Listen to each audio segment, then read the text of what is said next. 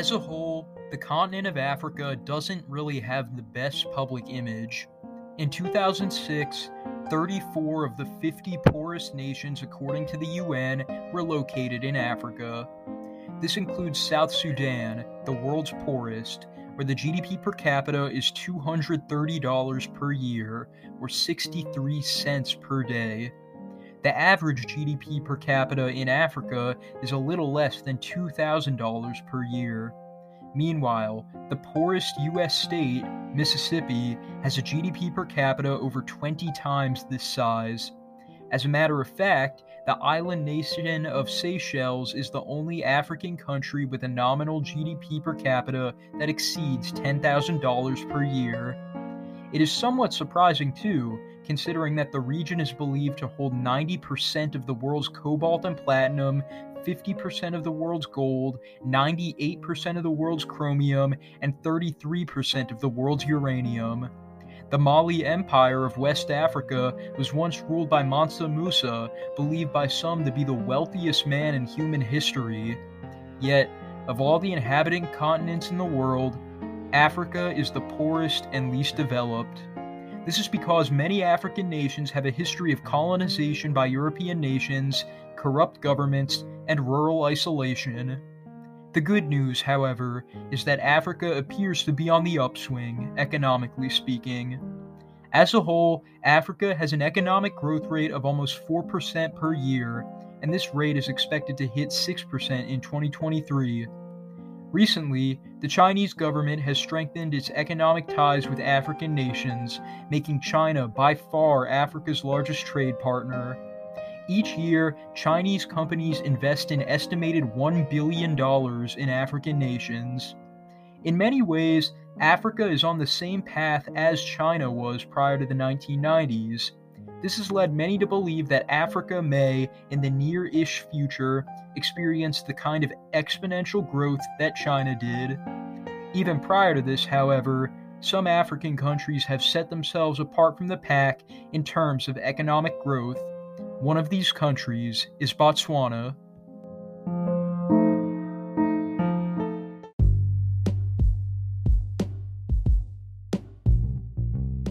Bordered by Namibia, Zambia, Zimbabwe, and South Africa, Botswana is a landlocked country located within southern Africa. With a population of less than 2,300,000, 145th in the world, and a land area of over 200,000 square miles, 47th largest in the world, Botswana is one of the most sparsely populated countries in the world, with fewer than 10 people per square mile. Located in the southeast of the nation, Gaborone is the capital and largest city in Botswana. Although the official language of Botswana is English, the tribal language Setswana is the first language of almost 80% of the population of Botswana. In terms of ethnicity, 79% of the population are Tswana, 11% are Kalanga, 3% are San, and the remaining 7% are of non-native ethnicities, such as Indian, Dutch, and British. With regard to religion, 73% of Botswanans are Christian, with most adhering to Protestantism. 6% practice African folk religions, 1% adhere to other religions including Hinduism and Islam, and the remaining 20% are atheist or irreligious. Now, based on what I just said about African nations and their economies, you might be interested to hear about Botswana's economy. Botswana's figures are certainly nothing to scoff at. Although Botswana has a nominal GDP per capita of less than $8,000, when purchasing power parity is considered, the GDP per capita of Botswana shoots up to over $18,000. This is a comparable GDP per capita to those of China, Mexico, and the Dominican Republic, and it makes Botswana by far the wealthiest country in sub-Saharan Africa. Botswana's annual GDP growth rate is roughly 7%, making it one of the fastest growing economies in the world. Botswana's humanitarian indicators are perhaps even more impressive. Botswana has a Human Development Index value of 0.735, the highest in sub-Saharan Africa, putting Botswana in the high human development category. Botswana also has a life expectancy of just under 70 years, or roughly equal to Washington, D.C.'s average life expectancy in 1990. What makes all of this even more impressive, however, is that when Botswana was first established, the average citizen lived off of $70 a year and could expect to live, on average, less than 50 years.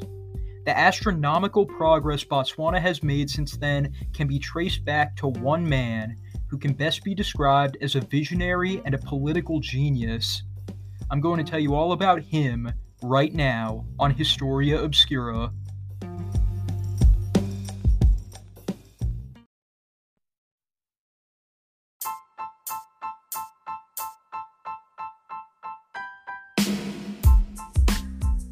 Welcome to Historia Obscura. This is the 55th episode of this podcast, and I really hope you enjoy it. Special thank you to Patreon subscribers Barbara and Tom.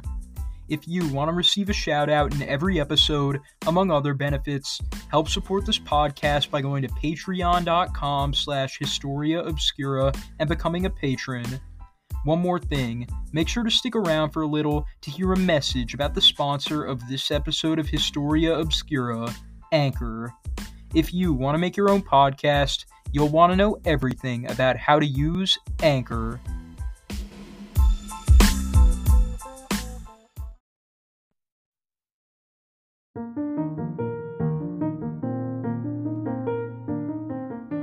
Seretse Goitsebang Mafiri Khama was born on July 1st, 1921 in the village of Serowe, located within the Bechuanaland Protectorate. At the time, Bechuanaland was a British client state officially ruled by the British monarch. However, most local governance was performed by tribal chiefs and monarchs instead. Case in point, Seretse Khama was the grandson of Khama III, the king of the Mangwato tribe. His first name, Seretse, translates from the Kalanga language as the clay that binds. In 1923, Khama III died, and Seretse's father, Segoma Khama II, became king. 2 years later, Segoma Khama II died, and Seretse Khama became king of the Mangwato at 4 years old. As a young adult, Khama traveled to Oxford University in the United Kingdom, where he studied to become a barrister. It was here where he got himself into hot water by committing the unforgivable crime of marrying a white woman. In June of 1947, Khama met Ruth Williams, an Englishwoman working as a clerk at a law firm. The two bonded over their mutual love of American jazz musicians, particularly the vocal jazz group The Ink Spots, which would eventually perform its last show in Wildwood, New Jersey. 1 year later, Seretse and Ruth Khama were married. Khama's uncle and regent, Shekete Khama, was outraged, as he believed that the young king should marry a woman who was also from the Mangwato tribe. Seretse and Ruth Khama were summoned back to Bechuanaland as the tribal elders considered whether or not Khama was still fit to reign as king. Upon returning to Bechuanaland, Ruth Khama became an instant celebrity due to her fiery personality and unmatched intelligence. The tribal elders sided with the king and his bride, but a more concerning threat came from outside Bechuanaland. See, in nearby apartheid South Africa, interracial marriage was a big no-no in 1948, and the British government, wanting to maintain superpower status through nuclear proliferation, depended on the uranium trade with South Africa.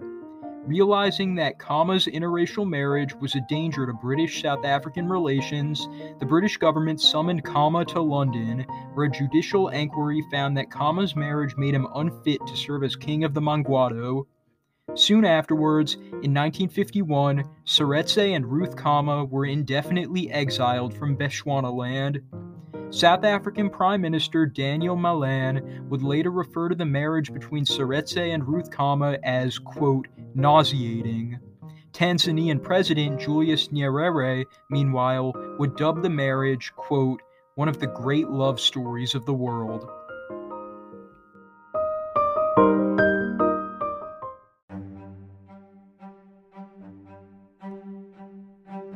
After being exiled from Bechuanaland, Seretse and Ruth Kama moved to Surrey, England.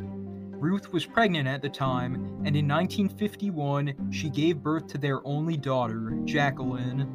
2 years later, their eldest son Ian was born. After pressure from the Mangwato tribe, the British government reluctantly allowed the Kama family to return to Bechuanaland in 1956, but only after Seretse renounced his tribal throne. After Ruth Kama gave birth to twin sons Anthony and Shiketi II, Seretse Kama briefly worked as a cattle rancher, but he strongly disliked this job and instead aspired to improve his homeland as a leader. In 1957, Kama got involved in local politics, and he won his first election for secretary of the Mangwato Tribal Council. In 1961, he founded the Bechuanaland Democratic Party, which explicitly rejected socialism and Pan-Africanism in favor of Botswanan nationalism. In 1965, Kama ran for Prime Minister of Bechuanaland on the BDP ticket. He was successfully able to woo the independence-minded electorate, and he won the election in a landslide. As Prime Minister, Kama worked tirelessly towards his homeland's independence from the British Empire. A year into Kama's premiership, the UK finally agreed to grant independence to Bechuanaland. On September 30th, 1966, the Republic of Botswana was established. Under the provisions of Botswana's new constitution, as Prime Minister, Kama was to become the first president of the new nation. But with the presidency, Kama inherited several problems. In 1966, Botswana was the third poorest nation in the world, with a GDP per capita of $70 per year. The entire nation also had a combined 7 miles of paved roads, an average life expectancy of 49 years, and only 22 college graduates in a nation of 500,000 people. To an average person, making such a nation become prosperous would seem like an impossible feat. Of course, Seretse Kama was no average person.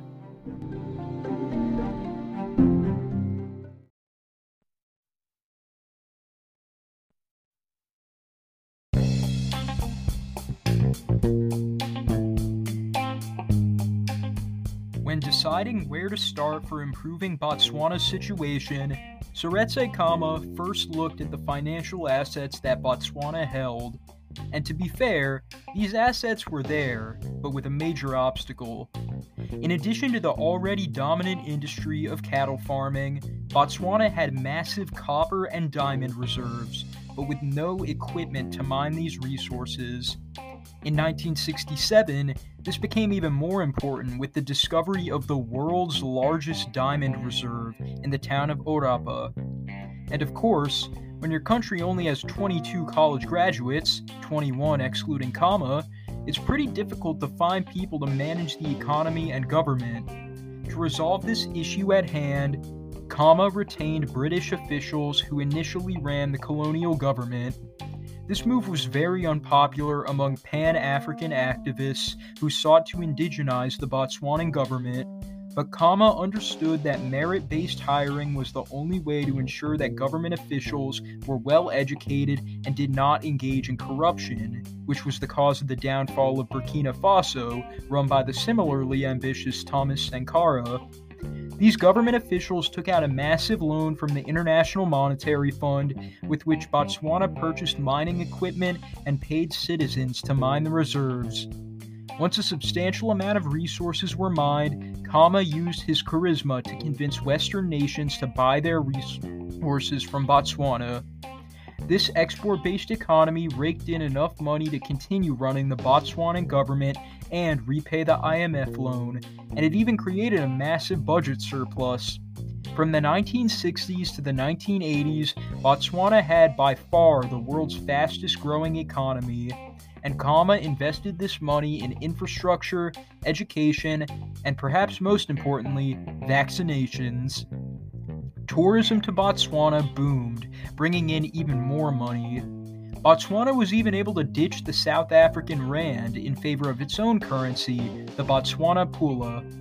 Speaking of South Africa, The mid-1970s saw frequent incursions into Botswana by South African and Rhodesian white supremacist terrorist groups. Although Khama refused to harbor anti-apartheid militia groups, he did allow the nonviolent political wing of the African National Congress to operate out of the Botswanan capital Gaborone. South Africa and Rhodesia did not like this, and they covertly funded attacks on ANC offices in Botswana. Up until then, Botswana didn't even have a military, as it had to focus on domestic projects. But in 1977, in response to South African and Rhodesian incursions, the Botswana Defense Force was established. The BDF was able to ward off these white supremacist terrorist attacks, and in 1979, Botswana would ultimately be the one at the negotiating table when Rhodesia was dissolved and the Republic of Zimbabwe was established.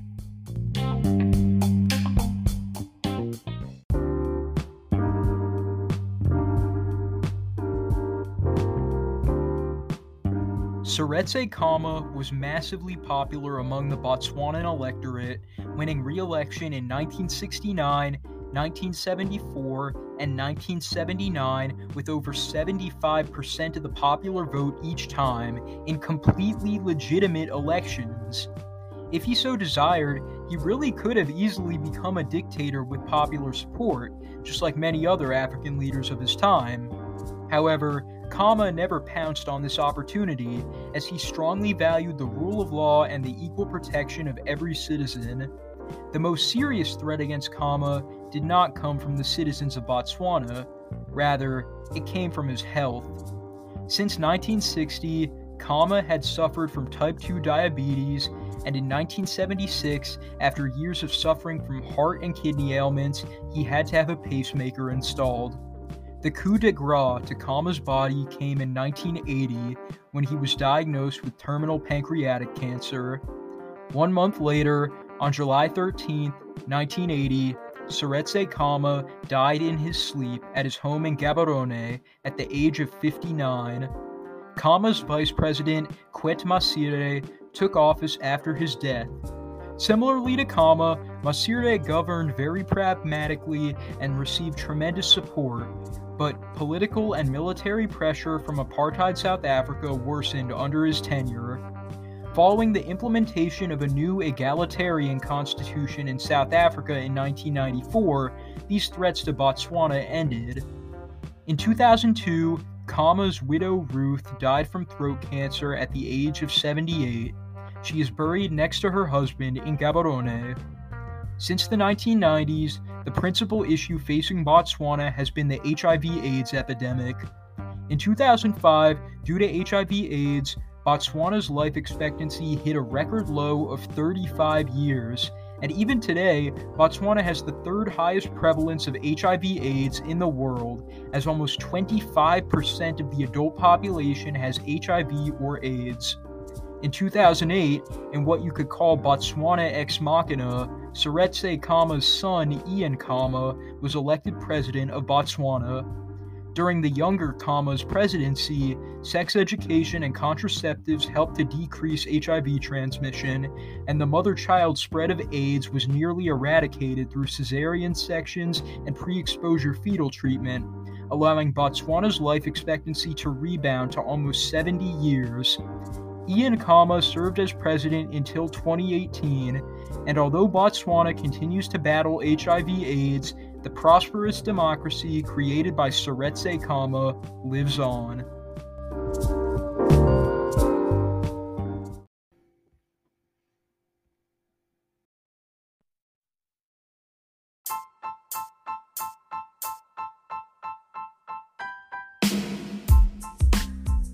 I hope you enjoyed this episode of Historia Obscura. I certainly enjoyed writing it. If you want to suggest an episode of Historia Obscura, send me a voice message at anchor.fm/historiaobscura/message. Feel free to leave your name and location, and if I like your idea, I'll make an episode of it and give you credit. Additionally, if you want to support this podcast, go to patreon.com/historiaobscura and become a patron. And of course, I can't go without once again thanking this episode's sponsor, Anchor. They are by far the easiest way to make a podcast, so if you want to make your own, go to anchor.fm. With that said, this is Jack from Historia Obscura, signing off, but not for long.